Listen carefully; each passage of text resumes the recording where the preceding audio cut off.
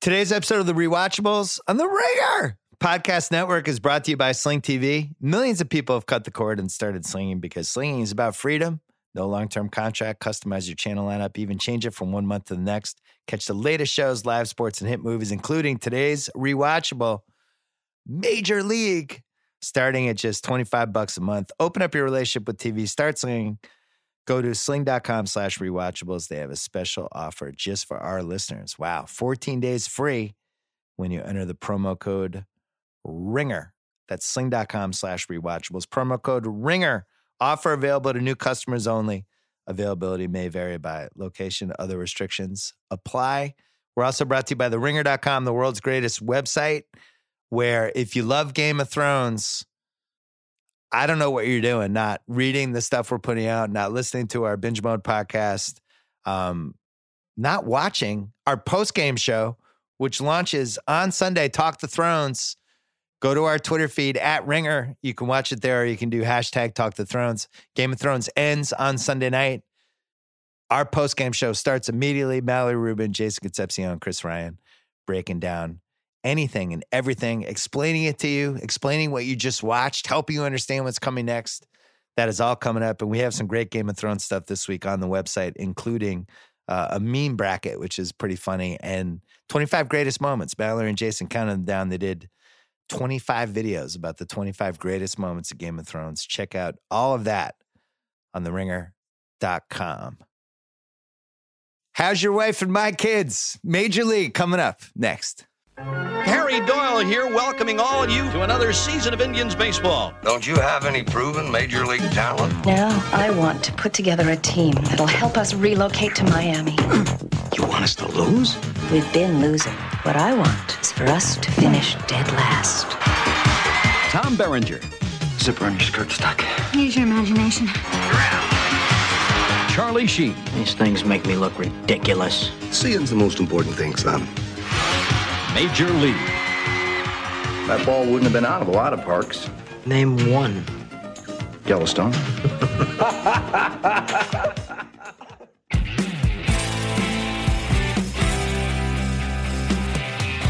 All right, Bill Simmons is here. My old Grantland teammate, my brother for life, Rembert Browne. He's here as well.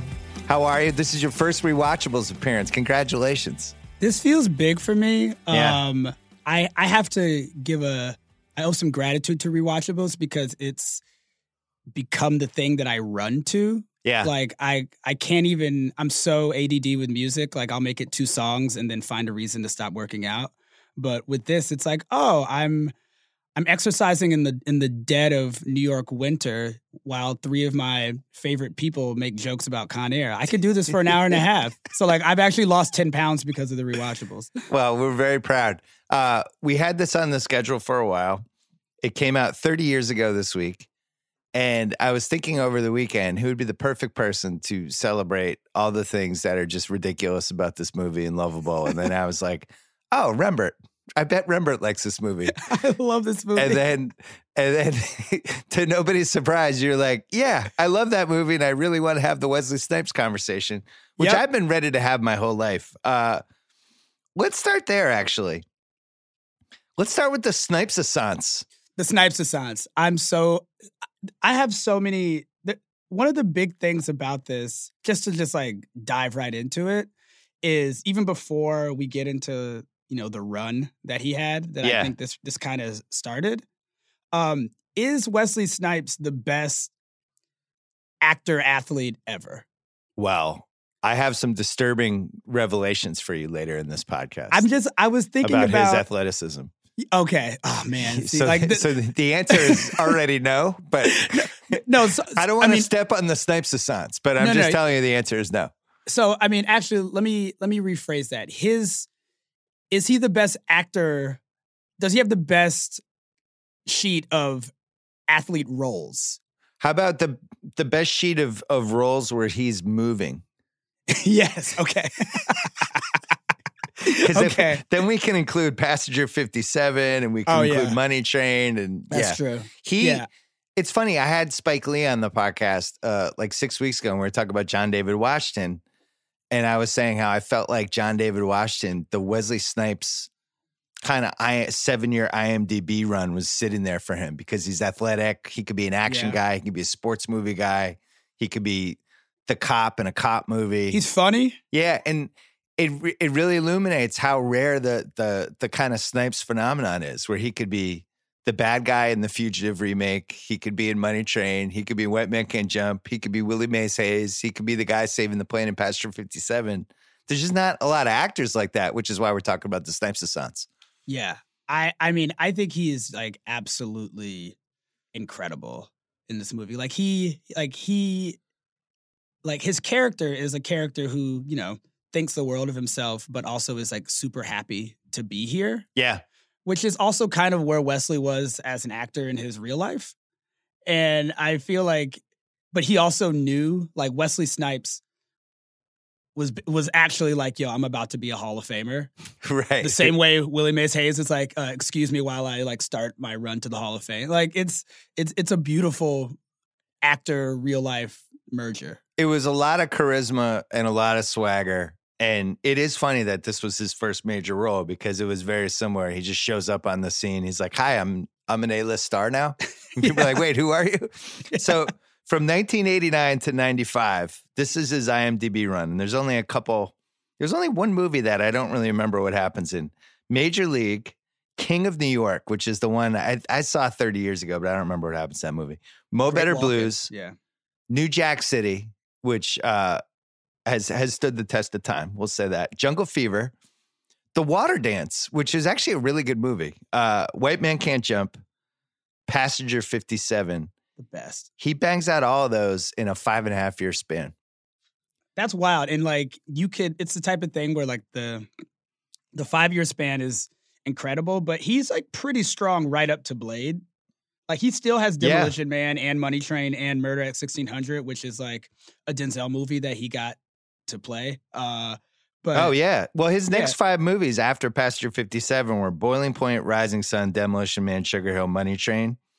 Not awful. Not right? awful. And not like Apex Snipes, but still not like the worst run in the world. I saw all those movies. But like all that happened before Blade.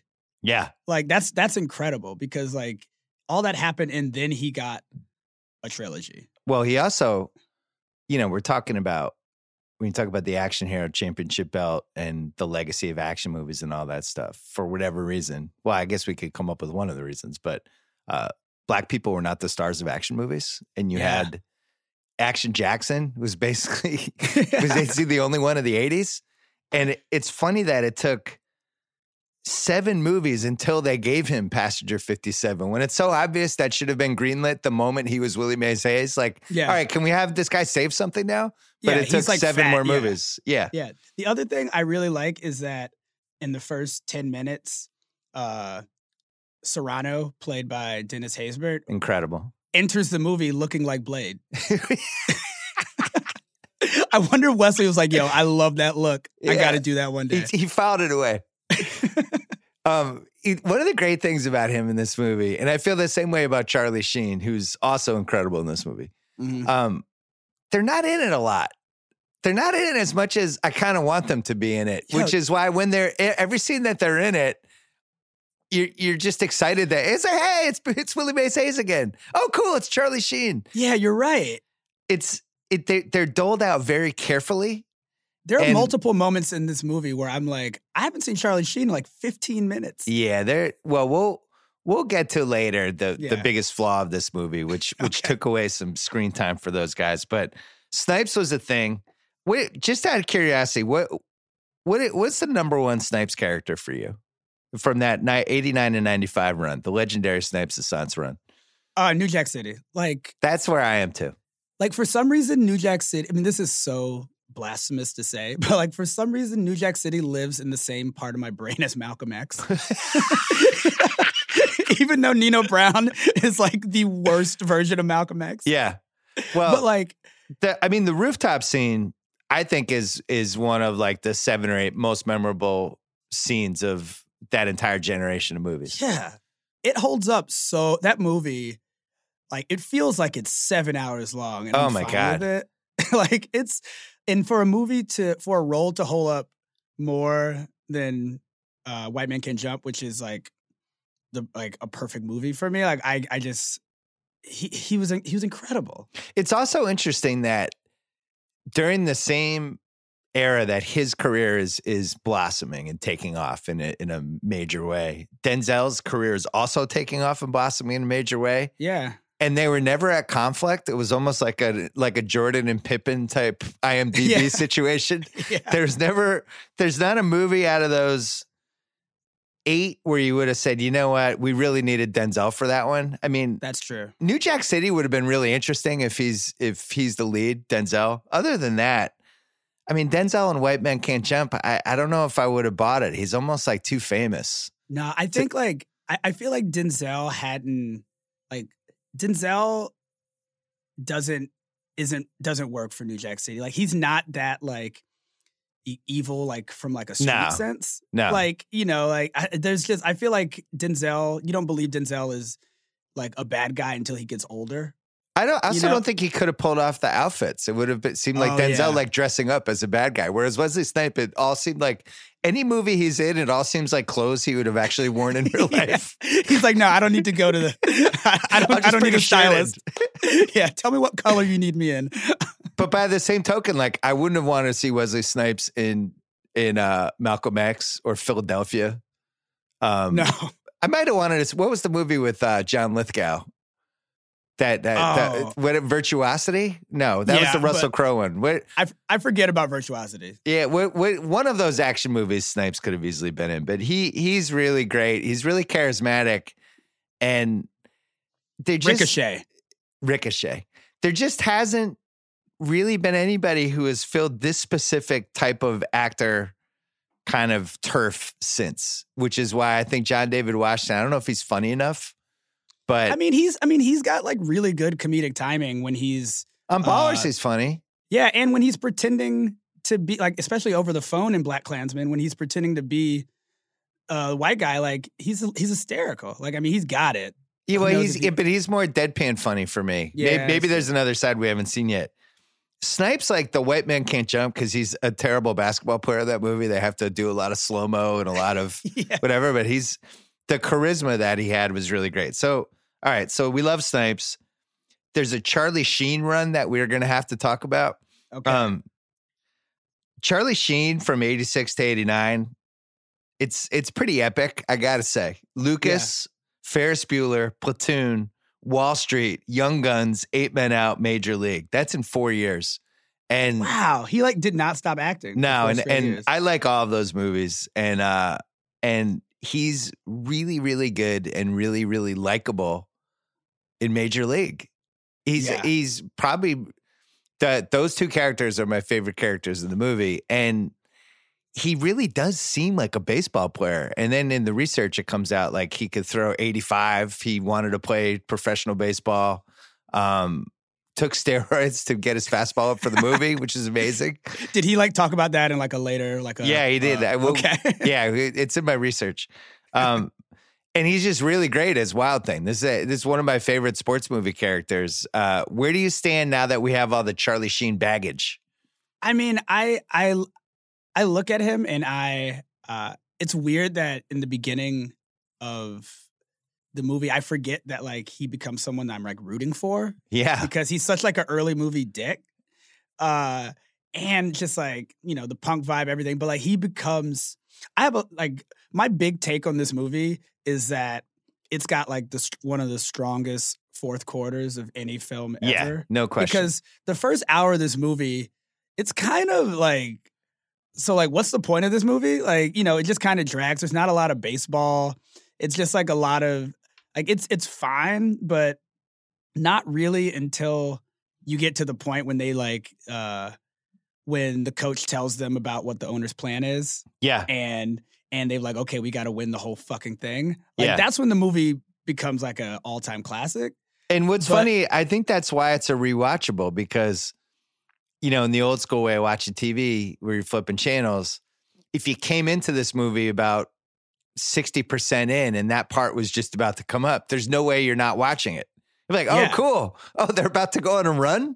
Yeah. Okay. You're completely right. And I think that's the way I saw it a lot because when I went to go rewatch it, I hadn't seen it in years, but when I went to go rewatch it, I was like, wait, when does it happen? Like, did I make up what happens in Major League? Like, it took a minute for it to really get going, but once it gets going, it's incredible. And Sheen, I mean, I know we're going to talk about, like what scene, but the game against the Yankees is just incredible.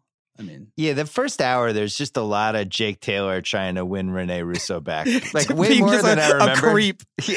yeah, well, that's coming up too. The other one we should talk about for IMDb runs, who's the other big star of this movie, Tom Berenger, who I always felt like I always like to compare the IMDb and the actor careers to basketball players. Yeah. It's like a Sidney Moncrief type of career for him in the 80s. Like way better than anybody realized. It's going to take him way longer to get in the Hall of Fame than it should. But then if you actually look at the resume, he's one of the signature actors of the 80s.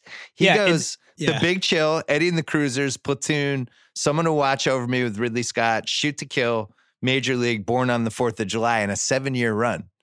That's pretty great. Sidney Moncrief is the perfect comparison point. Thank you. Because like the amount that I know about Berenger is the amount that I know about Moncrief, which is like I have 7 basketball cards of his, but like I never saw him play. Yeah. Well, he was the second best two guard of the 80s. He was the best two guard of the 80s. And he just kind of disappeared. And Berenger was the same way, had this great run.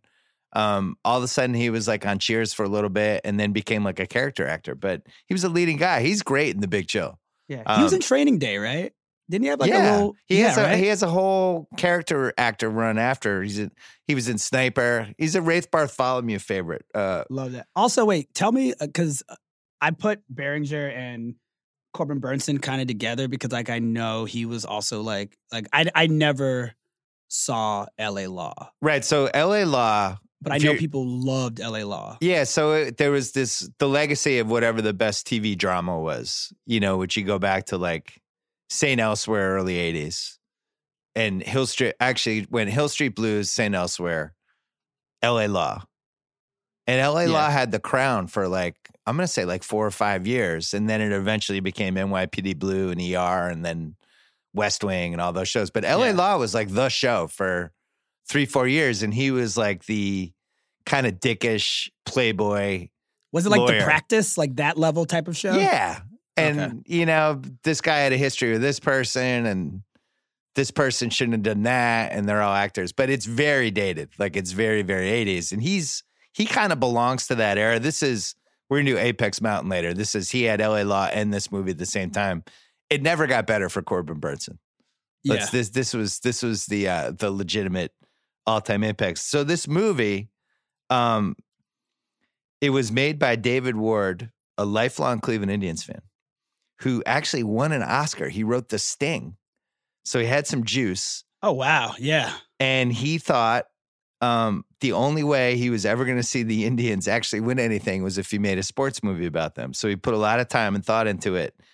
The movie was partially inspired by the Minnesota Twins owner, Calvin Griffith, who in the 1970s, when he was trying to make the Metrodome Stadium, negotiated for an escape clause in the team's lease, which said if the team's home attendance was under 1.4 million per season for 3 straight years, they could be released from its contract and leave Minnesota.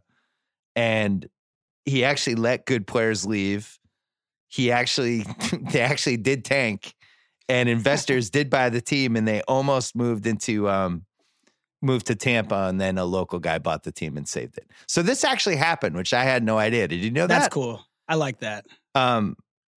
And so he writes this script. He based all the characters on different baseball players he liked. Like Serrano is based on the Alou brothers, which was supposedly superstitious. Willie Mays Hayes was based on Ricky Henderson. So on and so on. Writes the script. These are Charlie Sheen's words now. When I saw the script, it wasn't like catnip. It was like crack. It was probably as good a script as Platoon, seriously. Charlie Sheen comparing Major League to Platoon. That guy's done a lot of drugs. That is incredible. Yeah. So, wow. So anyway, great script, and everybody wanted to do it. Platoon, but baseball. And then one of the hooks was, he was with Berenger in Platoon, and the studio wanted to get both of them, and it was like a reunion with obviously a lot happier terms. The movie was made for $11 million. It grossed nearly $50 million in domestic release. 82 on Rotten Tomatoes. Is that higher or lower than you wanted it to be? You know what? I think it should be around 86. Like 88. Yeah. Our friend Roger Ebert, who takes a beating on here time to time, he gave Major League 2 1.5 stars, which I thought was fair. I could not find his ranking for Major League 1. For some reason, he did not review it. It was apparently, if he did review it, I couldn't find it. Okay. The other ones are not that good. Major League 2 is rough. It's kind of one of those. I'm okay with it happened. I've watched it a few times. Yeah. I would also be okay if it never happened. And and not having Wesley in Major League 2 is, obviously. Yeah. Obviously a rough one. All right, it's time for the nominees for most rewatchable scene presented by Sling TV. If you need to refresh your memory of the nominated scenes for Major League, which we'll get to in a second, or prep from next week's rewatchable, Field of Dreams. Oh my God.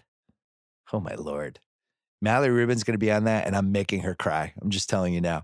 That's going to be a good one. Look no further than Sling TV.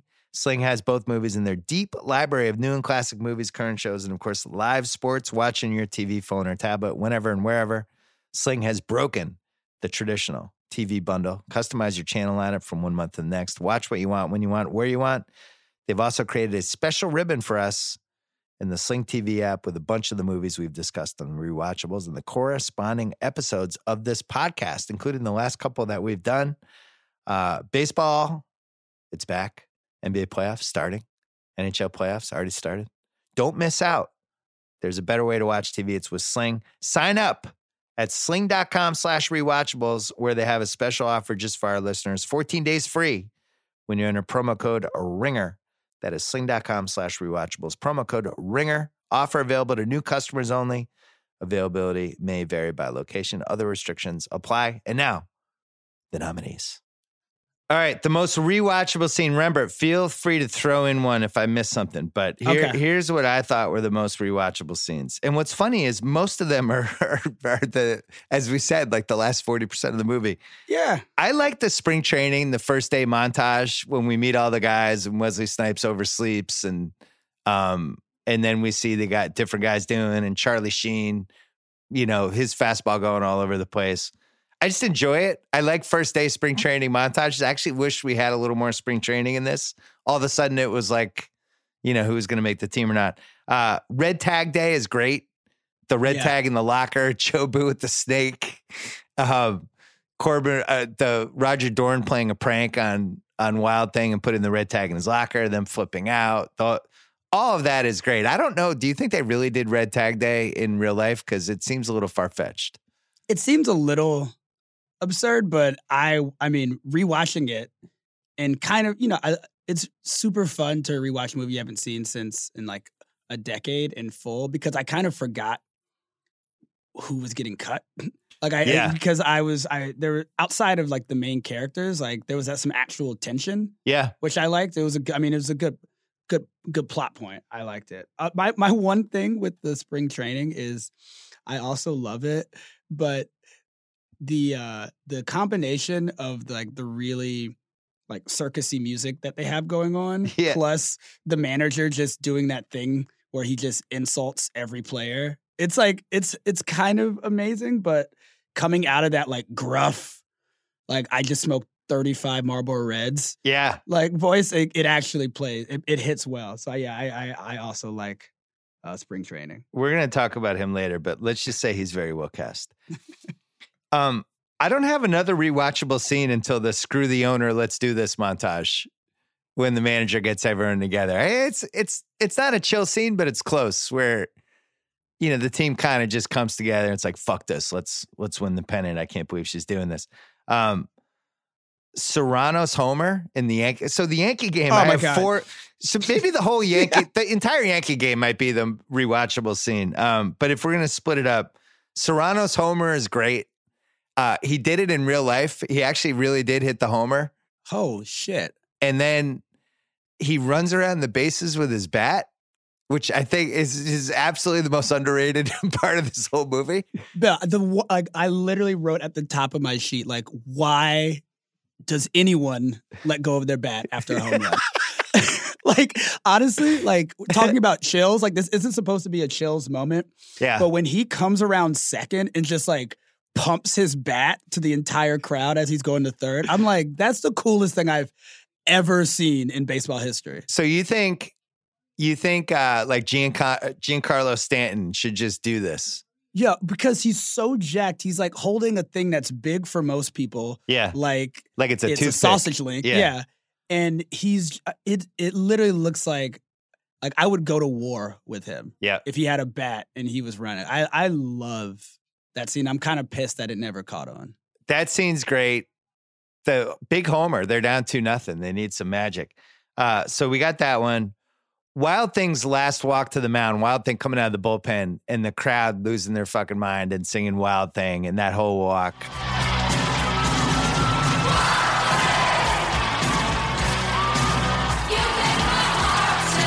I hate this fucking song. That scene's just awesome. And it's legitimate because they packed Milwaukee County Stadium with like 30,000 people and filmed that scene like 2 or 3 times. And Charlie Sheen was saying it was like the greatest moment of his life, like walking out of the bullpen, like he was ready to run through a wall. It's really well filmed. And I just really love it. And then the next one, so I don't know if you grouped this together or not, but then him striking out Clu Haywood. Yeah. On 3 pitches, just gassing it up 101 on the last pitch. Right? Yeah. But that scene's really well filmed. And one of my, obviously I love sports movies probably more than any other human being on the planet. Baseball pitchers, it's so hard to find an actor who could throw a baseball. And there's only been a couple, and this is the big flaw of Bull Durham. And Charlie Sheen's actually a really good, convincing pitcher because he was, and he's throwing, in the high 80s. They changed the mound. They made the mound 50 feet instead of 60. So it seemed like he was even faster than the pitching. And it just seems like 100% legitimate, all of it. It really does seem like he's this fireballing 100-mile-an-hour reliever who's striking out the best Yankee. Yeah. Great scene. Also, another reason that scene is so good is that Haywood is he's an actual baseball player, the actor. Yeah. The way he spits. Yeah. I'm like, he has to be a baseball player. Like an actor will never know how to spit as well as a baseball player. And it looks like it's shot so well. I love. And that guy won the Cy Young, right? Yeah.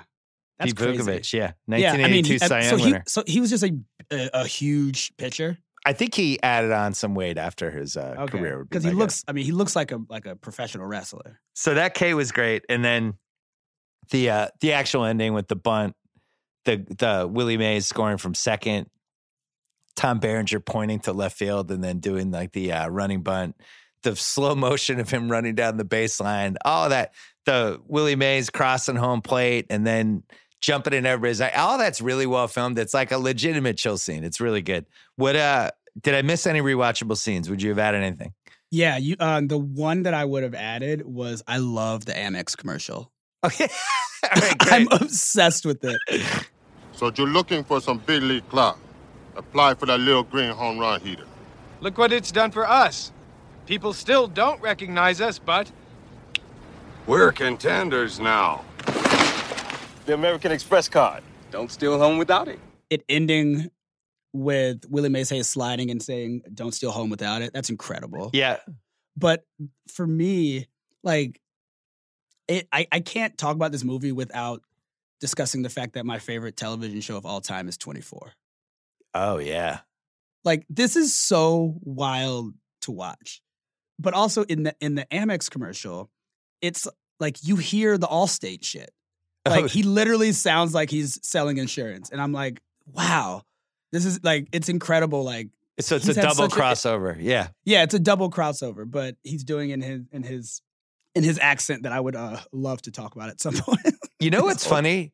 If American Express just released that as a commercial, just randomly just put that into like a Final Four game as an American Express commercial, people would lose their fucking minds. Yeah, that would be incredible. They should have done that for the 30th anniversary. You're right. Most rewatchable scene for you. What's the answer? It's obviously from that game. I had it from I had it too large. I basically had like the game, but which is 45 minutes. But no, I think it's from the home run to the strikeout. Honestly, like from Serrano's home run. Yeah, that is, and those are pretty close together. So I guess we could cheat and say that's all one big scene. I'm okay with that. The one thing I will say is the final Jake Taylor's at bat. It's so good because I forgot that he didn't hit a home run. Yeah. I forgot that he bunted. Yeah, that's true. I had that for What's Age the Best. One of the What's Age the Best for me is it was just really smart to do that and not have him hit the home run.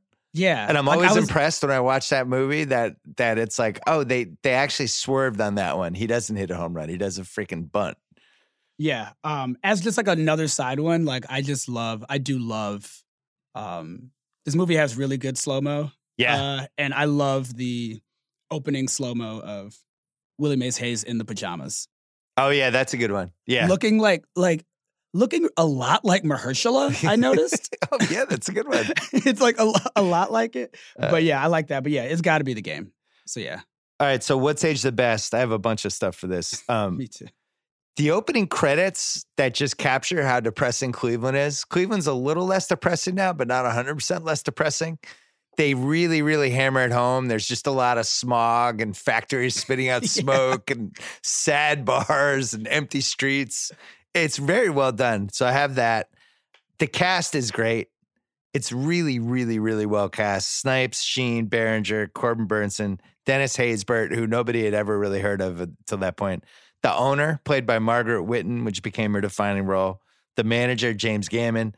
Sports movie Hall of Famer Chelsea Ross. We're going to get to him a little bit as Eddie Harris. I love him. I love him. They just hit, and Renee Russo in her first movie, I would say 9.5 out of 10 with the casting in this. Yeah, and they casted really good actual baseball players. Yeah, they actually gave a shit about that, which was refreshing. They didn't that didn't bring the movie down. Even Serrano really seemed like a realistic.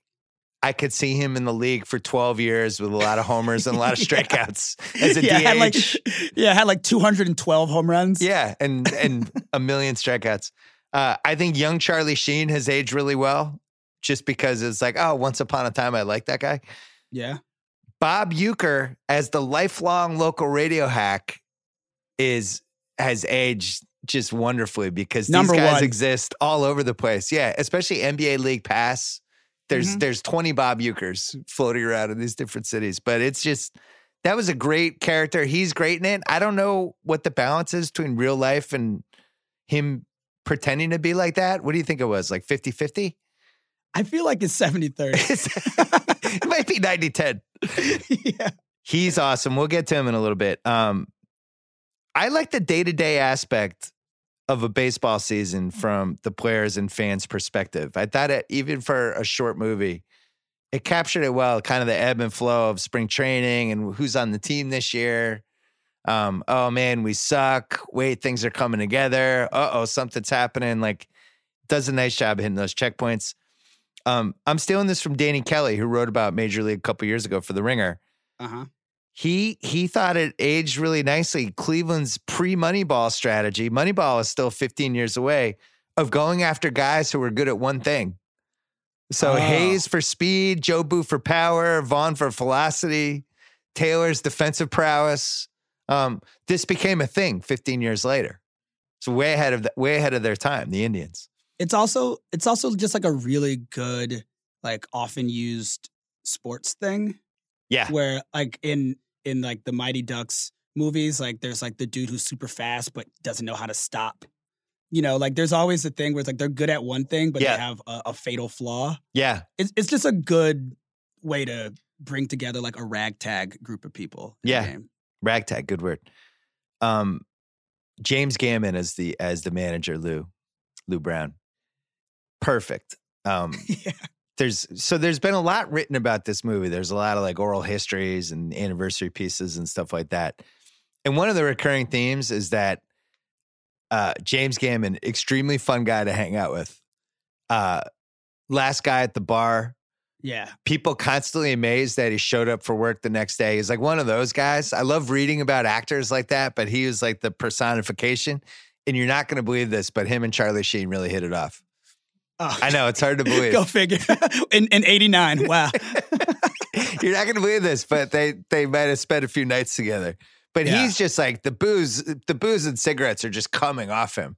Yeah. I mean, I'm obsessed with him. Like, he feels like the type of dude who just like has a lot of friends who are cops. Yeah, and, right. Like it's like the one guy who like hangs out at the cop bar. And it's the guy you'd ask if you wanted to have somebody killed, he would know somebody who could do it. Yeah. I think but he's also like, I like the first version of his character. But then when the movie turns that corner and he has that scene where he's like talking about how the team has a lot of potential. Yeah. It's like surprisingly moving. Where he really believes in this team, blah blah blah. Like I love that he kind of tapped into some earnest vulnerability outside of just being like scruff and everything. Yeah, if I was a consultant on this movie, I probably would have thrown away one of the 7 Tom Berenger, Rene Russo scenes and added the scene where he's James Gammon's in the dugout kind of watching a game, and you could kind of feel him going over that little hump of I actually believe in these guys, because when he says that, it's kind of out of nowhere. There's 60 and 61. There's no evidence there's a good team. All we've seen is like mishaps and guys running into each other. He's like, you know what? We can win the pennant. It's like, what?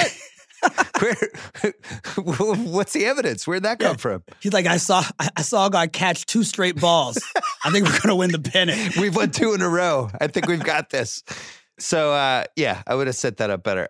Another thing that's aged the best, it captures some of the fun baseball stuff from the day to day, like Eddie Harris, the rule bending, the Vagisil on his chest. Oh yeah, I like that. The weird superstitions born out in Jobu, and the rum and all that. The drama and guys fucking somebody else's wife, and all of it feels very baseball-y and realistic to me. Another what's aged the best, the Yankees as villains. Yeah, which in 1989, a little controversial. They hadn't had the best decade. The Yankees had lost their luster as the evil empire, and Major League just single-handedly tried to bring it back, which I really appreciated. Yeah, when this happens, do they have to get the Yankees' permission? I think so, yeah. I think baseball was probably excited that somebody was doing a movie because they have to use the uniforms. They got to do. Yeah. They filmed in a couple different parks too. Like you see Fenway at one point, so they definitely. Like Charlie Sheen strikes out somebody, he's definitely in Fenway Park. So they definitely moved around. Yeah. And then the other thing, Charlie Sheen is a pitcher we talked about earlier. So there's an oral history that Sports Illustrated did about this movie earlier in the decade. And Sheen said, I had a great arm. I was just born with it. I played at Santa Monica High, but because of academic shit, they pulled me off the team. Always on brand, Charlie Sheen. And then Berenger was catching him. He said, Charlie was great. The first day he started throwing to me, 9 of his first 10 pitches were on the edge of the strike zone. That's how much control he had. Charlie Sheen. Who knew? Charlie Sheen, a better athlete than Wesley Snipes. Yeah, I mean, who knew? So did I miss anything? What else has aged the best for you? So I've got like 2 weird ones, but just like I love the world of like managers having like absurd hunches that go right. Like right. I'm upset. Like there's like he shouldn't have put in Charlie Sheen. No, I'm just gonna throw it out there. Like just no. You mean in the Yankee game? Yeah. But like just that world of just like I got a hunch. Like I love the grizzled old manager hunch. It's the best. It's like in cop movies. It's the same thing where the cop's like, I got a hunch he's gonna be at that bar. Yeah, I'm like, why? There's a lot of like, but why do you feel that way? But anyway, I love that. This movie reminds me that, and I would love your opinion on this, that like, I think like worst to first works best in baseball. It's the most realistic. It's the most It realistic. can't happen in the NBA. But it also, like, I feel baseball not being my number one movie is my favorite. It's my number one movie, like sports type movie to watch. It's not your favorite sport, but it's your favorite sports movie. Yeah, because like I think stadium shots are more dramatic and amazing in baseball stadiums versus a court or a football field. This one especially, but also just like I think it holds up in what I didn't even realize was just like an era, like an 8-year era of classic baseball movies. Oh yeah, there are a lot. Like I was literally I didn't even it's realize a 10-year era. But yeah, from like Bull Durham, Field of Dreams, League of Their Own, Sandlot, Rookie of the Year, Angels in the Outfield, The Natural. Like that's in like 8 movies, and I mean 8 years, which is like pretty wild because I can't imagine 2 baseball movies coming out in consecutive years right now. Field of Dreams. Yeah, Field of Dreams. Natural started in 84, and then you could count Naked Gun, actually, in I think that was 86 or 87, because that's got like a 20-minute baseball scene that's really funny. Yeah, so like I think just like baseball magic has aged super well. Like the baseball magic aspect of like a team going worst to first, it really works in this movie. You know what's funny is you mentioned that worst to first thing. All those movies have a couple of the scenes that are almost like staples where the ragtag team's just not doing well early, and there's always like the pop-up where the 3 guys collide and the grounder off somebody's face, and with like the not top 10 music happening in the background. The strikeout, the guy getting thrown out at second base, like they hit all these beats. And then when things turn around, there's always the catch where somebody scales the wall. It's like it's almost 100%. Like mandatory in a baseball film. It's like somebody's got to scale the wall and pull one back. All right, so I'm going to say for what's aged the best for me, I'm going to say Bob Uecker, because that was my number one. He's incredible. Because not only is he great in the movie, and not only did I enjoy him in 1989 when I saw this movie, but now when you see the local radio announcer hacks or the local TV hacks, these lifelong dudes, you never know if they're sober. They'll do anything to sell the narrative, for the good narrative for the team. And it's just hard to separate any of them from Bob Uecker. Yeah. His shadow looms over all of them.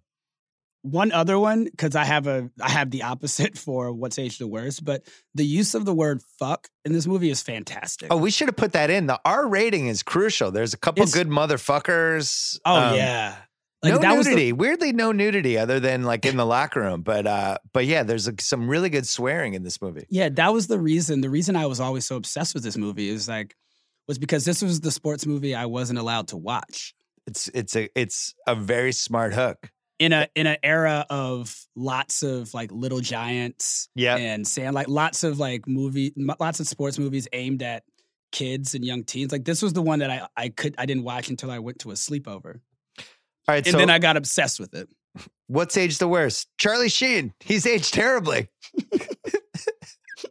Who's aged worse than Charlie Sheen? Nobody.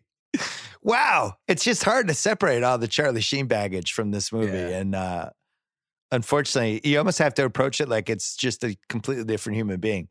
2 black guys on the Indians total. They couldn't have messed around with that. They couldn't have had like 6. There are also 2 black people in the entire stadium. It is. This is one of the whitest movies that's ever been made. Ever. But it's not like they made this in 1952. It's like Pleasantville. Another one's aged the worst. All the Uecker imitators in future sports movies. Oh, yeah. Where they were like, that character worked. Let's try to have our own version of the Bob Uecker thing. And it's really never worked ever. This is a very unique success story. This hurts. Wesley Snipes running. Yeah, just lay it on me. Like, I hate doing this to you. You did it. You've done it to me many times. So just go. This is one of the worst things I've done for you. All of Wesley Snipes' running scenes were shown in slow motion to give the impression that he was running faster than he actually was, because the director said the dirty secret was Wesley Snipes wasn't fast. Oh my God. Yeah. And once I did the research before I watched the movie again, it really hurts the movie because I couldn't unsee it. And anytime he ran, I was just like, wow, Wesley Snipes isn't fast. Mo Vaughn Hayes. You see his running style, like he's just not fast. Like there was this play on in baseball yesterday. Billy Hamilton is the fastest guy in the league. He scored from second on a 400-foot sacrifice fly ball, and he's so fast. And then I watched Wesley Snipes 3 hours later, who's supposed to be like the Billy Hamilton of this movie. And it's like, oh, like your appendages are all moving in different directions. Like it's hard to unsee, and I apologize. Yeah, I don't love well, that. It gets worse. David Ward also said Wesley Snipes was not a very skilled baseball player in real life, hadn't really played, and was so awful at throwing a baseball that they did not include any scenes of him throwing the ball. Wait, is Wesley Snipes just like a nerdy theater kid? He might be. He might be like Daniel Day-Lewis or somebody. I don't know. Because he's also a bad basketball player. Kind of famously, they had to teach him how to play basketball, which leads to the question, was Wesley Snipes a bad athlete? I was going to do this for unanswerable questions, but I think it's actually answerable.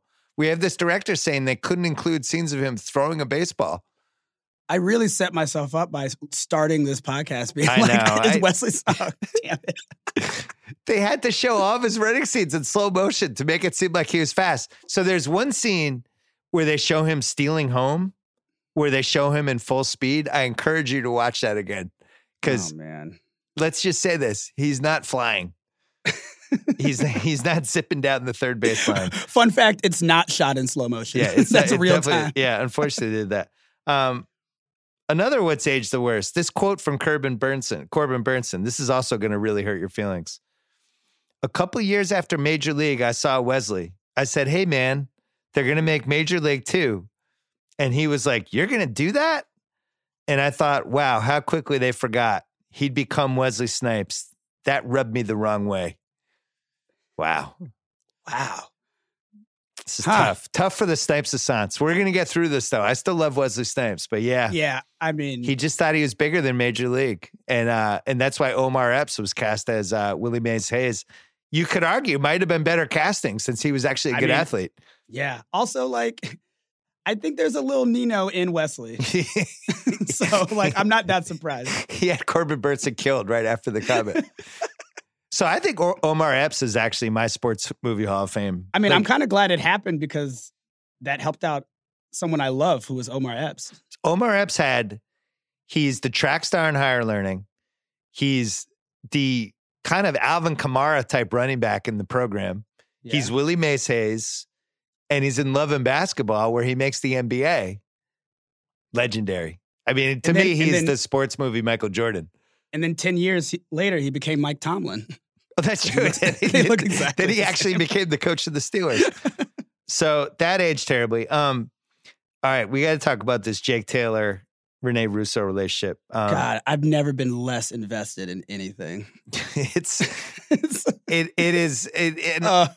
For all the what aged the worst that we've done in the rewatchables, this is way up there. I have no idea why we're supposed to care about the relationship. It seems thrown in. We find out that they broke up because he cheated on her with a stewardess, one. And then two, she threw a surprise birthday party for him that he didn't show up at. And then somebody served him with paternity papers at the party, which cast a pall over the party. So why would she get back together with him at this point? We have two damaging facts. Yeah. Also, it was just the pennant. They didn't even win the World Series. Right. And I feel like she really jumped the gun. I can't. I feel like she was headed to a really steady, nice life. And I think it's a terrible She's marrying this nice, wealthy lawyer at a nice apartment. Seemed like a nice guy. She could just be a librarian. I'll wait till we do quotes. So my theory on this is Jake Taylor, huge penis. Really hung, really, really well endowed, and she couldn't shake it. So the other part of this, what shades the worst, Jake Taylor, kind of a stalker. Oh, not kind of. He sees her at the restaurant and does this contrived, calls her from another phone in the restaurant and then interrupts her date and is super creepy. He follows her to her place of employment at the library after she gives him the wrong phone number, so he'll never call her again. Follows her to the library anyway. Then shows up at her boyfriend's dinner party, follows her to this place, and just goes into the party. It's a party of 8 people. Just walks in, not invited. And then sees her at the baseball game, follows her home in the bullpen car, leading to the immortal quote from her, "Did you follow me again?" Jake Taylor, stalker. Why am I invested in this relationship? Why? The reason it's so messed up is because it has set a terrible precedent, which is that it should work. Like that it worked. Yeah. Like this opened the door for a generation of movie stalking. Yeah, I mean, we had this in Say Anything too. There was this whole generation of movie stalkers. Very strange, and I have no idea why they got back together, which leads me to the other What's Aged the Worst. The freeze frame ending, great chill scene, awesome. Then he sees her in the stands. She comes out in the field. He picks her up, and then everybody kind of closes in around them, and she holds her up, and then they freeze frame it like she's part of this pennant thing. It's like, you were barely in the movie. Why are you in this? No one knows her. Yeah, who are you? They've met her like twice. Yeah, so what's aged the worst for you? Those are some great candidates. Those are some great candidates. I have a couple. One, I want to put respect on David S. Ward's name. Yeah. Because he wrote The Sting. Great job by him. I'm not convinced, based off of Serrano's character, that he has ever met a black person as of 1989. The amount of things that are just happening. Yeah. Like, there's like 3 languages happening. There's like voodoo, like, is he Haitian? Every time he talks, there's like this like tribal music that happens in the background in the locker room. Yeah, that wasn't. Like, there's so much happening that is just like so not okay. It is so bad. Was he Haitian? What was it? Dominican?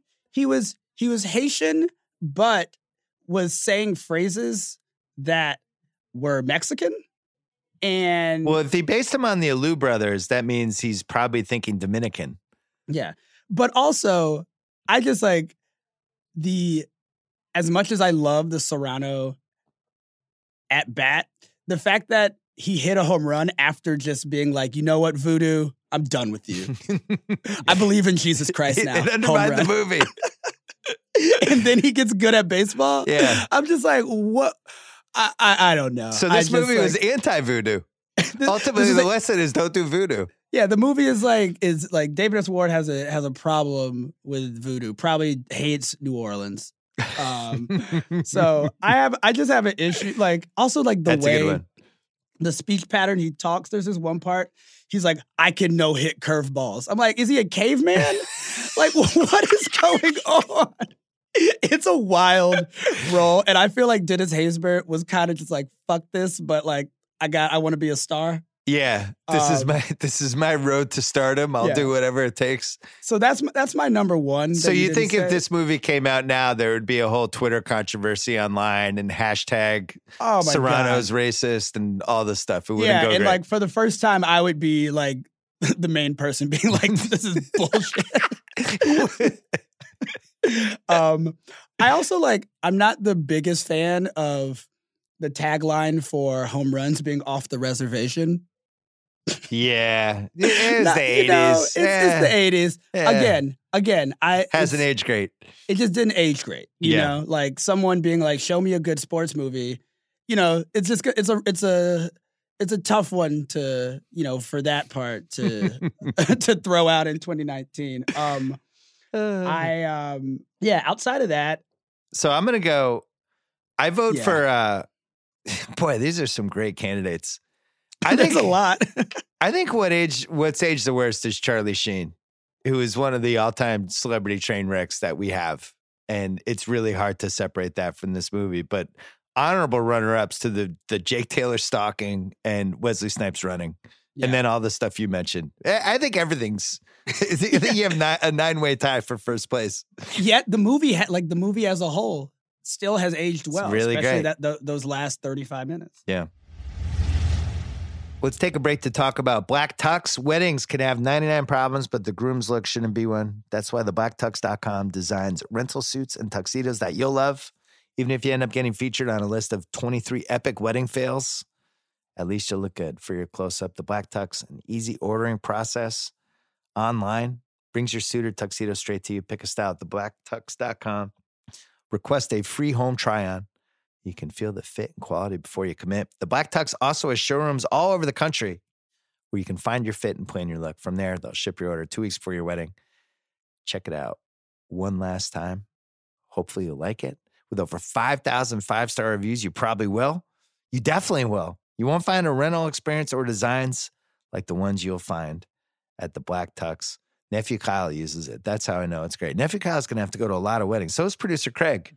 How old are you now? 24. Oh, you have a lot of weddings like 2 years from now. I have 1 in 2 months. Oh, so it's starting. Yeah, like 26, 27. That's when it really goes. Well, you have to use the Black Tux. Rent your suit or tuxedo at theblacktux.com. Enjoy $20 off with code rewatchables. You might have to do that, Craig. That's theblacktux.com code rewatchables for $20 off your purchase. Back to Major League.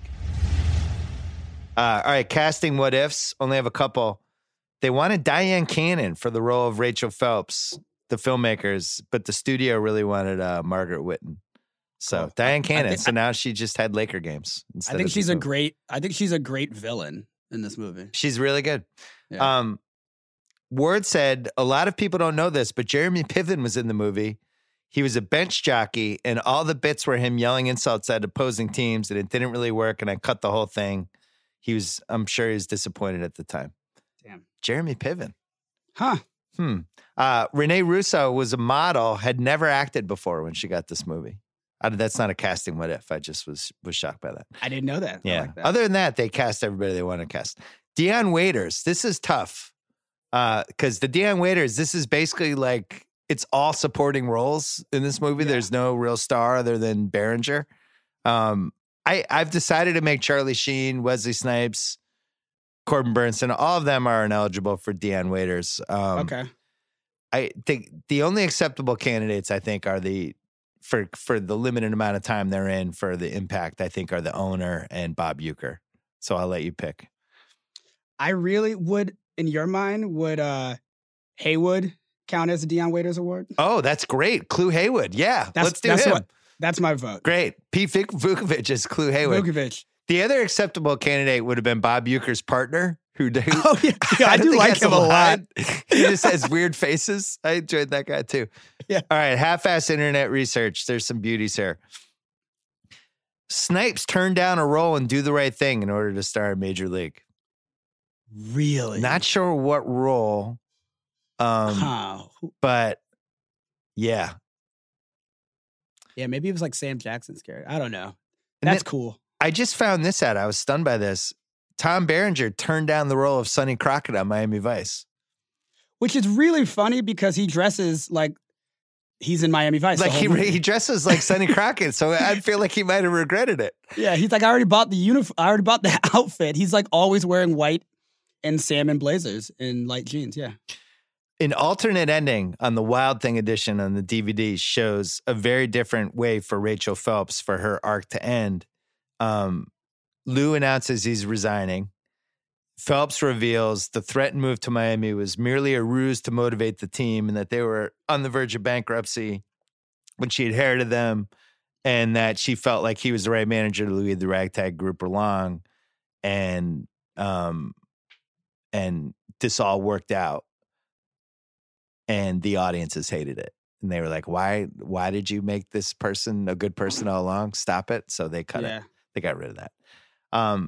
We mentioned, despite being set in Cleveland, the film was principally shot in Milwaukee. Much cheaper. They shot at Milwaukee County Stadium. Milwaukee County Stadium is now a Little League baseball field called Hellfire Field. So yeah. Hellfire Field. I think something like that. 20,000 extras in the stands for the Yankee game. Dennis Haysbert, when the team ran out in the field with the crowd roaring, Dennis Haysbert a strong, strong rock of a man, admitted to being emotionally overwhelmed by the experience. I get it. Yeah. And Steve Yeager, who is a former player technical advisor, he noticed how overwhelmed he was, and he said, that's what it's like 162 games a year. Yeah. He was the third base coach. He was. And he was also Behringer's stunt double at catcher. So we had that. Duke Simpson, the Yankees pitcher, was played by Willie Mueller, who is apparently a major league player. I don't remember him. Chelsea Ross, sports movie Hall of Famer. Can you name the other big two movies he was in? You know, I can't, but the first 20 minutes of the movie, I thought it was Billy Bob Thornton. he did look like his older brother.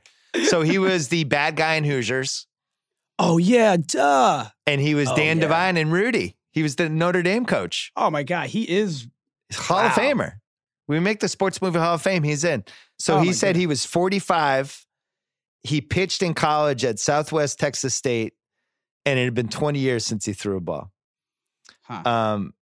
Sheen hurt his shoulder during the filming because they were throwing so many fastballs every day, and said on the way to work he would stop at the doctor's for cortisone shots and anti-inflammatories.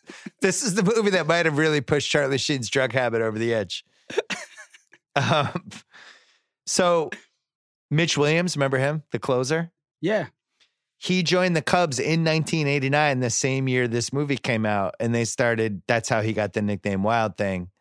And that's when he started coming out of the bullpen, and the Wrigley Field organist on the Cubs would play Wild Thing.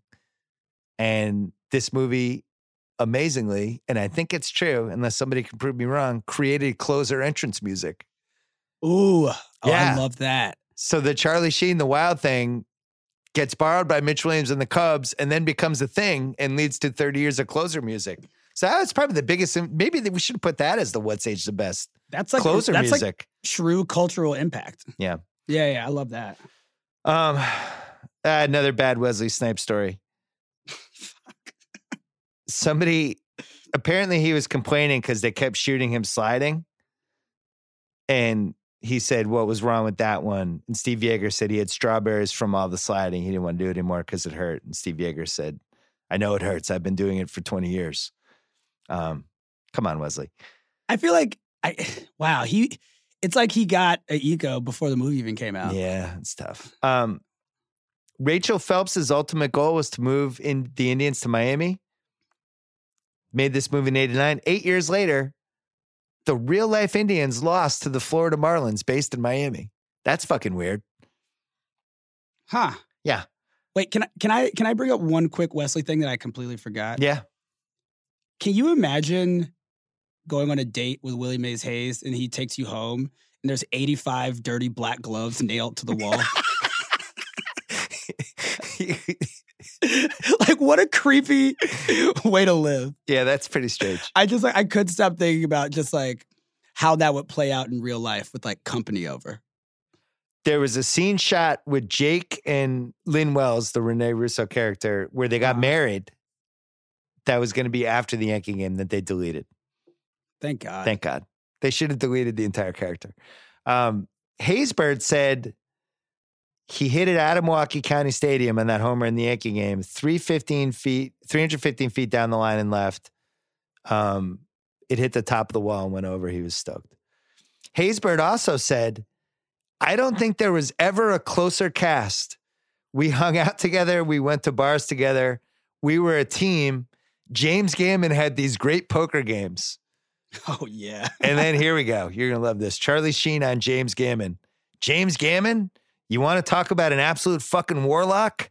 This guy shows up one morning and he's so hungover that he has the bar still attached to his head. I've never seen a man in this much pain trying to make a cup of coffee. He was an awesome dude. Fucking tiger blood warlock. It's an inspiration. Oh my God. You're not going to believe this, but James Gammon not alive anymore. I mean, James Gammon's one of those dudes that, like, he's like white Danny Glover. Like, I can't even imagine him under 50 years old. Wilford Brimley. Yeah. Corbin Burnson on Charlie Sheen. This is all from the oral history about it. Charlie was the ringleader. He was a chick magnet. It was the most astonishing thing any of us had ever seen. He was the Pied Piper of beautiful women. And then Ward said, Charlie had a lot of women flying in and out of Milwaukee. His biggest problem was trying to coordinate the airline schedule so that these women wouldn't run into each other. And then Sheen follows that up this. It wasn't as bad as on Young Guns a year earlier. We made that one in Santa Fe. You would fly into Albuquerque and drive to Santa Fe on a 2-lane highway. The girls that were leaving would pass the ones coming in. Major League was so physically demanding, you didn't have a lot of time for that. Charlie Sheen. Wow. Not a surprise how the last 10 years of his life has played out. Burnson actually mistakenly punched Charlie Sheen at the ending. It's a good punch. He hits him, and apparently he had a welt. It's a really good punch. That punch is also unexpected, which I love. You just I forgot, all the people who were rivals come together, and I was like, oh yeah, they're gonna. Oh, he got punched. That's great. So the lady who played Roger Dorn's wife, who is not Jamie Lee Curtis, I think Jamie Lee turned it down last minute because I thought again. I was like, I know who that. Nope, that's not Jamie Lee Curtis. Her name was Stacey Carroll. 2 IMDb credits. That's it. Never acted again after this movie. Just decided to raise a family. 13-year-old me, huge fan of her. Yeah, in that movie. So some sad news. Margaret Whitten, the owner, no longer with us. Died in 2016. Oh, no. Yeah, I was like, oh man. But has this whole crazy backstory. She dated Ron Shelton, and who wrote and directed Bull Durham in 1988. Yeah. She maintained that she helped write the film when they were dating. She sued him. He denied the claims. He said it was patently false. But according to a court document, she received $100,000 and 2% of the film's net profits to settle her claims. Margaret Whitten. I believe her. How weird is that? That is not the story I expected you to tell. Yeah. So that's it for half-ass internet research. Apex Mountain. Charlie Sheen, yes? Or is it 2.5 Men? I mean, 2.5 Men was the most successful show for like 8 straight years. I don't know. I thought I was leaning towards that until I forget about 2.5 Men. It's got to be 2.5 Men. Is it not Berenger? Like, I feel like, I mean, this is like the end of his great run. I don't know. I was gonna say Platoon for Berenger because did he win? Did he win an Oscar for? No, Platoon? William Dafoe did. I don't know if Berenger did. He definitely got nominated. But Platoon allowed him to make movies like this. So it's somewhere in there. I don't know if it's definitive. I think for Margaret Whitten, definitely. James Gammon, definitely. But for the big stars, I don't think it was Apex Mountain for any of them. It's not Haysbert because President Palmer is... I mean, President Palmer is iconic. This movie paved the way for President Palmer. It paved the way for Barack Obama via President Palmer. Without this movie, there's no Barack Obama. The Joey Pants Award, named after Joe Pantaleone for Best That Guy. It's James Gammon or Chelsea Ross. I feel like people know who James Gammon is. I don't think people know that Chelsea Ross's name is Chelsea Ross. They just know him as Eddie Harris or the guy from Hoosiers or the guy from Major League. So he wins that one. Would this movie have been better with Danny Trejo, Steve Buscemi, or Michael K. Williams? We needed Michael K. Williams in this movie because he would have been the third black person in it. So he wins. Even if he's in the stands, just like another black person in the stands. I'm here for that. The Saul Rubinek They Knew Award for best overacting. I gotta go. You probably feel differently. I have to go with Roger Dorn fielding grounders at third base like he was being shot by snipers. Wait, did we ever figure out why? Why was it so debilitated to field hard grounders? I've never seen anybody react to them like that. Yeah, like I mean, unless you're 8 years old, like he's in the major leagues. He's in the major leagues. He's far enough away from the batter's box that it shouldn't be like he's getting shot at. My son is 11 years old and plays third base and is good at third base and has never reacted to a grounder like that ever. And he's 11. So I don't know. I don't know what you're doing, Roger Dorn. Picking nits. We've picked a lot of nits already. I just have 2 extra ones. Yeah. They mention it. Rene Russo says at one point in the dinner party that Jake used to be one of the best catchers in baseball until his knees went. Do we really believe Jake Taylor is one of the best catchers in baseball? Was he like Where am I supposed to think he was like a Mike Piazza in the early 80s? He just like he never really gave off that good of an athlete or baseball. No, I don't. His throwing, it wasn't like Tim Robbins, Bull Durham bad, but it certainly didn't look like he had a cannon either. And I think they stunt doubled him a lot. I don't think he was terrible. Serrano, on the other hand, Serrano's like has a cannon. So yeah, Serrano's. He's basically Yassi Puig 30 years ago. The game-winning bunt, I just don't think Jake Taylor beats it out with his bad knees. Even if it took the guy by surprise, I still think he's out. Yeah, he needed like the Angels from Angels in the Outfield to fly him to first base. Like, nah. Or it should have been the third baseman should have been coming over to the third base bag because Willie Mays Hayes was stealing. And that should have gone sideways, and that should have thrown him off balance. Do you have any other nitpicks that we haven't already covered? I have one big one. Okay. So you in the dinner party scene? Not a great scene. No. He mentions that he makes league minimum. Yeah. This is actually amazing. I typed in league minimum, and it auto-populated 1989. Really? As in, like, someone had the same question, like, what was the league minimum for Major League, the movie? And what was it? $68K. Oh. Adjusted for inflation, 1989, that's $141,000. I feel like they make it seem like Behringer's are minimum wage. Right. His car is like busted. He's living with Charlie Sheen, which they never really explain. It's just thrown into one scene. Yeah, I feel like they really make it seem like he is like living like in a halfway house and has no money. But I feel like, he's still a professional baseball player. He's got some money. That's my only nitpick. So I have two other nitpicks based on this nitpick. Mm-hmm. This guy is such a horn dog that he's like banging stewardesses and getting served with paternity suits at his birthday party and is now asexual in his early 30s. That's it. He just gave up sex. We never see him try to hook up with anybody. He just the whole movie. He just loves Moby Dick. How do him and Ricky Vaughn end up living together? How is that decided? Why would he want to live with this fucking weirdo who just got out of prison? This guy, he was allegedly one of the best catchers in baseball. Why doesn't he have more money?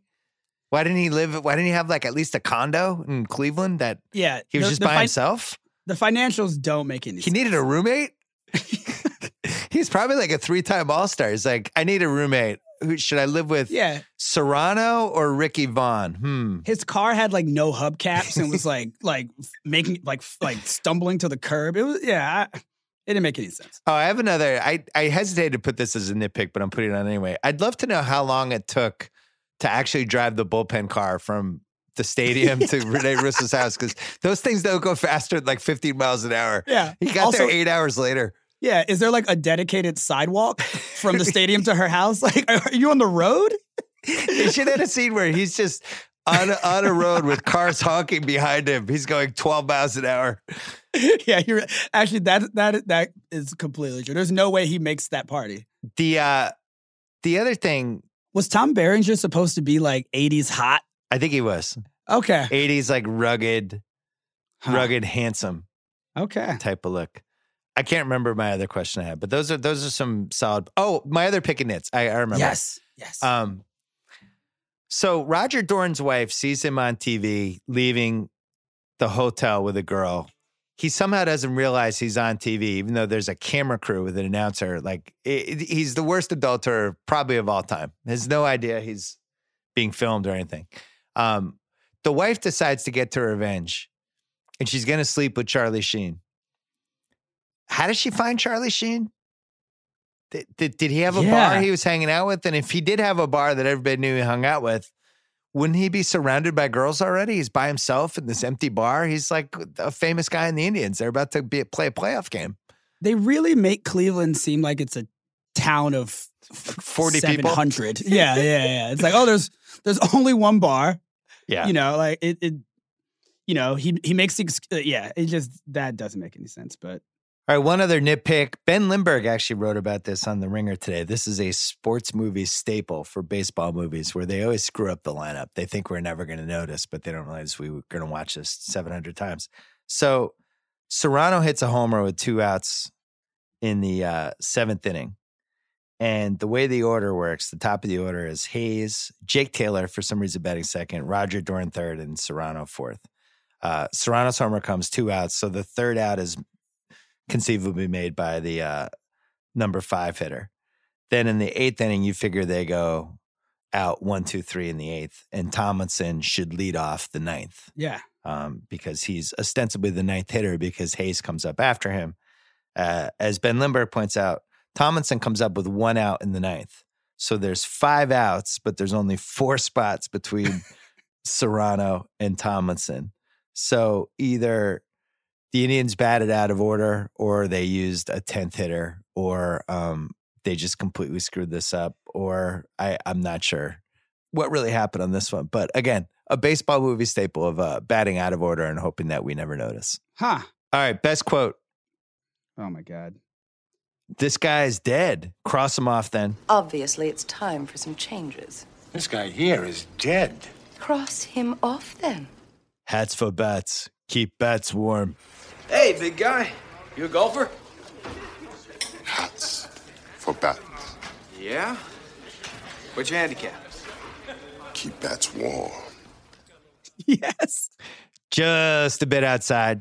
Vaughn into the windup in his first offering. Just a bit outside. He tried the corner and missed. How's your wife and my kids? Up your butt, Joe Boo. Fuck you, Joe Boo. I do it myself. And then the guy threw at his own son in a father-son game. What other quotes do you have? Jake Taylor in the library, when he's trying to convince her that he likes books. Yeah. He goes, I'll check it out right now. Is this the whale section? You're still sore I never read Moby Dick? You never read anything I asked you to. All right, I'll check it out now. Is this the whale section? I'll bet what's-his-name at the restaurant read it. His name's Tommy. Keep your voice down. How about Moby Dick? That kills me. I don't know why. There's also Willie Mays Hayes going, we should have gotten the live chicken. Yeah. When they give him the KFC. The live chicken. I don't know why, but I really like when Willie Mays Hayes gets on base the first time. He just goes, excuse me, got to take my first steps to the Hall of Fame. It made me think about that's like what I thought in my head, like every time I opened my laptop in like 2011. I'm like, this blog post. I'm about to go to the Hall of Fame. And then finally, I just really like during the Wild thing when the owner's like, I hate this fucking song. Yeah, that was good. That's a good quote. What's your favorite? Of those, I mean, I think I guess there's one thing left to do, win the whole fucking thing. I think that's just like an iconic quote. Well, then I guess there's only one thing left to do. What's that? Win the whole fucking thing. Just a bit outside has been the quote that has been bastardized the most, and I actually don't like it now because the announcers all think they're being funny when they say They ruined it for you? Yeah, they've ruined it for me. No one's Euchre. No one's Euchre. Stop being Bob Euchre. It's not happening. I really love hats for bats. Keep bats warm. It fucking kills me. But my favorite is fuck you, Joe Boo. I do it myself. See, stop now, Joe Boo. Look, I go to you. I stick up for you. You know, help me now. Say, fuck you, Joe Boo. I do it myself. By the way, I highly encourage anybody to use that as their high school yearbook quote. Yeah, some teacher will love it. They'll be like, "Oh, okay, I like that." Are they doing high school yearbook quote? They're handing them in right now, right? Do fuck you, Boo. Fuck you, Joe Boo. I do it myself. Great. Yeah, that'll be really a big win. Quote. Everybody will be impressed. Next category. Yeah. Could this be remade as a 10-episode Netflix show? Yes, please. How can this happen? Yeah. Can we do it? I would 100% take it. I would love it. So the news comes out. They're remaking Major League, and it's now going to be a 13-episode Netflix series. What's your reaction? I'm immediately like, who is Charlie Sheen? Who's Wild Thing? Who's going to be Lou Browne? Who's the owner? I'm in. Just do it. Make it happen. Maybe don't pick. I wouldn't do Cleveland this time, though. I'd pick another city. I'd pick a more depressed. I'd do like the Miami Marlins or something. Yeah. Although I guess they've won a couple World Series. What's Seattle? The Mariners? Yeah, are they like, what's the worst? Well, the What Mariners city? have never won, Yeah, that's true. but they were one of the only teams left. Yeah, I'm in. Whoever decides these things, go make Major League the Netflix please show. do that. Please do that. Probably unanswerable questions. We've covered everything except I have two. So they say Roger Dorn's stats in the last game that he had 271, 86 RBI. They also say in that game, Willie Mays Hayes was hitting 291, which I was shocked by. Yeah. Unanswered questions. How many steals did Willie Mays Hayes have that season? I would say somewhere between 60 to 70, right? So he didn't get it. What do you mean? What was his plan to get 100? I don't think he got 100. I think they would have he said didn't it in the game. Sure. So I'm going to say like 70 range. What was Serrano's Ks to home run ratio? Yeah. I figured he had like 32 homers and like 220 Ks. Yeah, he like never hit a double. No. You know, he just only dingers. Eddie Harris wins. Say maybe like a 16-10 type season for Eddie. If they won 92, somebody had to win games. And I think Charlie Sheen around the same, probably like 15-11, 15-10. Uh-huh. I don't know. I needed more stats in the final game. I really enjoyed the stats. I was like, wow, Roger Dorn has 86 RBIs. Wow. Yeah. I'm shocked. We covered Did This Invent Closer music. And then my final unanswerable question, because this movie came out the same year, or a year later than Bull Durham. Would Bull Durham have been better off if Charlie Sheen was Nuke LaRouche? Ooh. Yeah, because I'm saying yes. Yeah, I would sacrifice Charlie from this movie to make Bull Durham better. You think that you can sub in someone for Charlie and still make Major League work? I'm saying if he's in the Nuke LaRouche role, Bull Durham becomes the best movie of all time. Okay. Anything better than Citizen Kane, The Godfather, everything. I want both movies to continue to exist. So you like both movies. Okay. But what I will say is I think it's easier to substitute Charlie Sheen because like you said earlier, like the small amount of time that he's actually in the movie. Yeah. I feel like you can put someone in and be like, you know, you got 8 scenes. Maybe Emilio Estevez steps in. I don't know. He might be too short. Yeah, I don't know. You're right. We probably do lose with Major League. I have to think about this some more. Between those brothers, between Estevez and Sheen, like iconic sports siblings, because, you know, I love Mighty Ducks 2 more than anything. Well, we have this new Twitter feed for the rewatchables. Maybe we'll do a poll. If you had to do it over again, would you have rather had Charlie Sheen and Bull Durham than Major League? I'd be interested to see what the responses are. All right, who won the movie? I say Snipes. Wow, Snipes.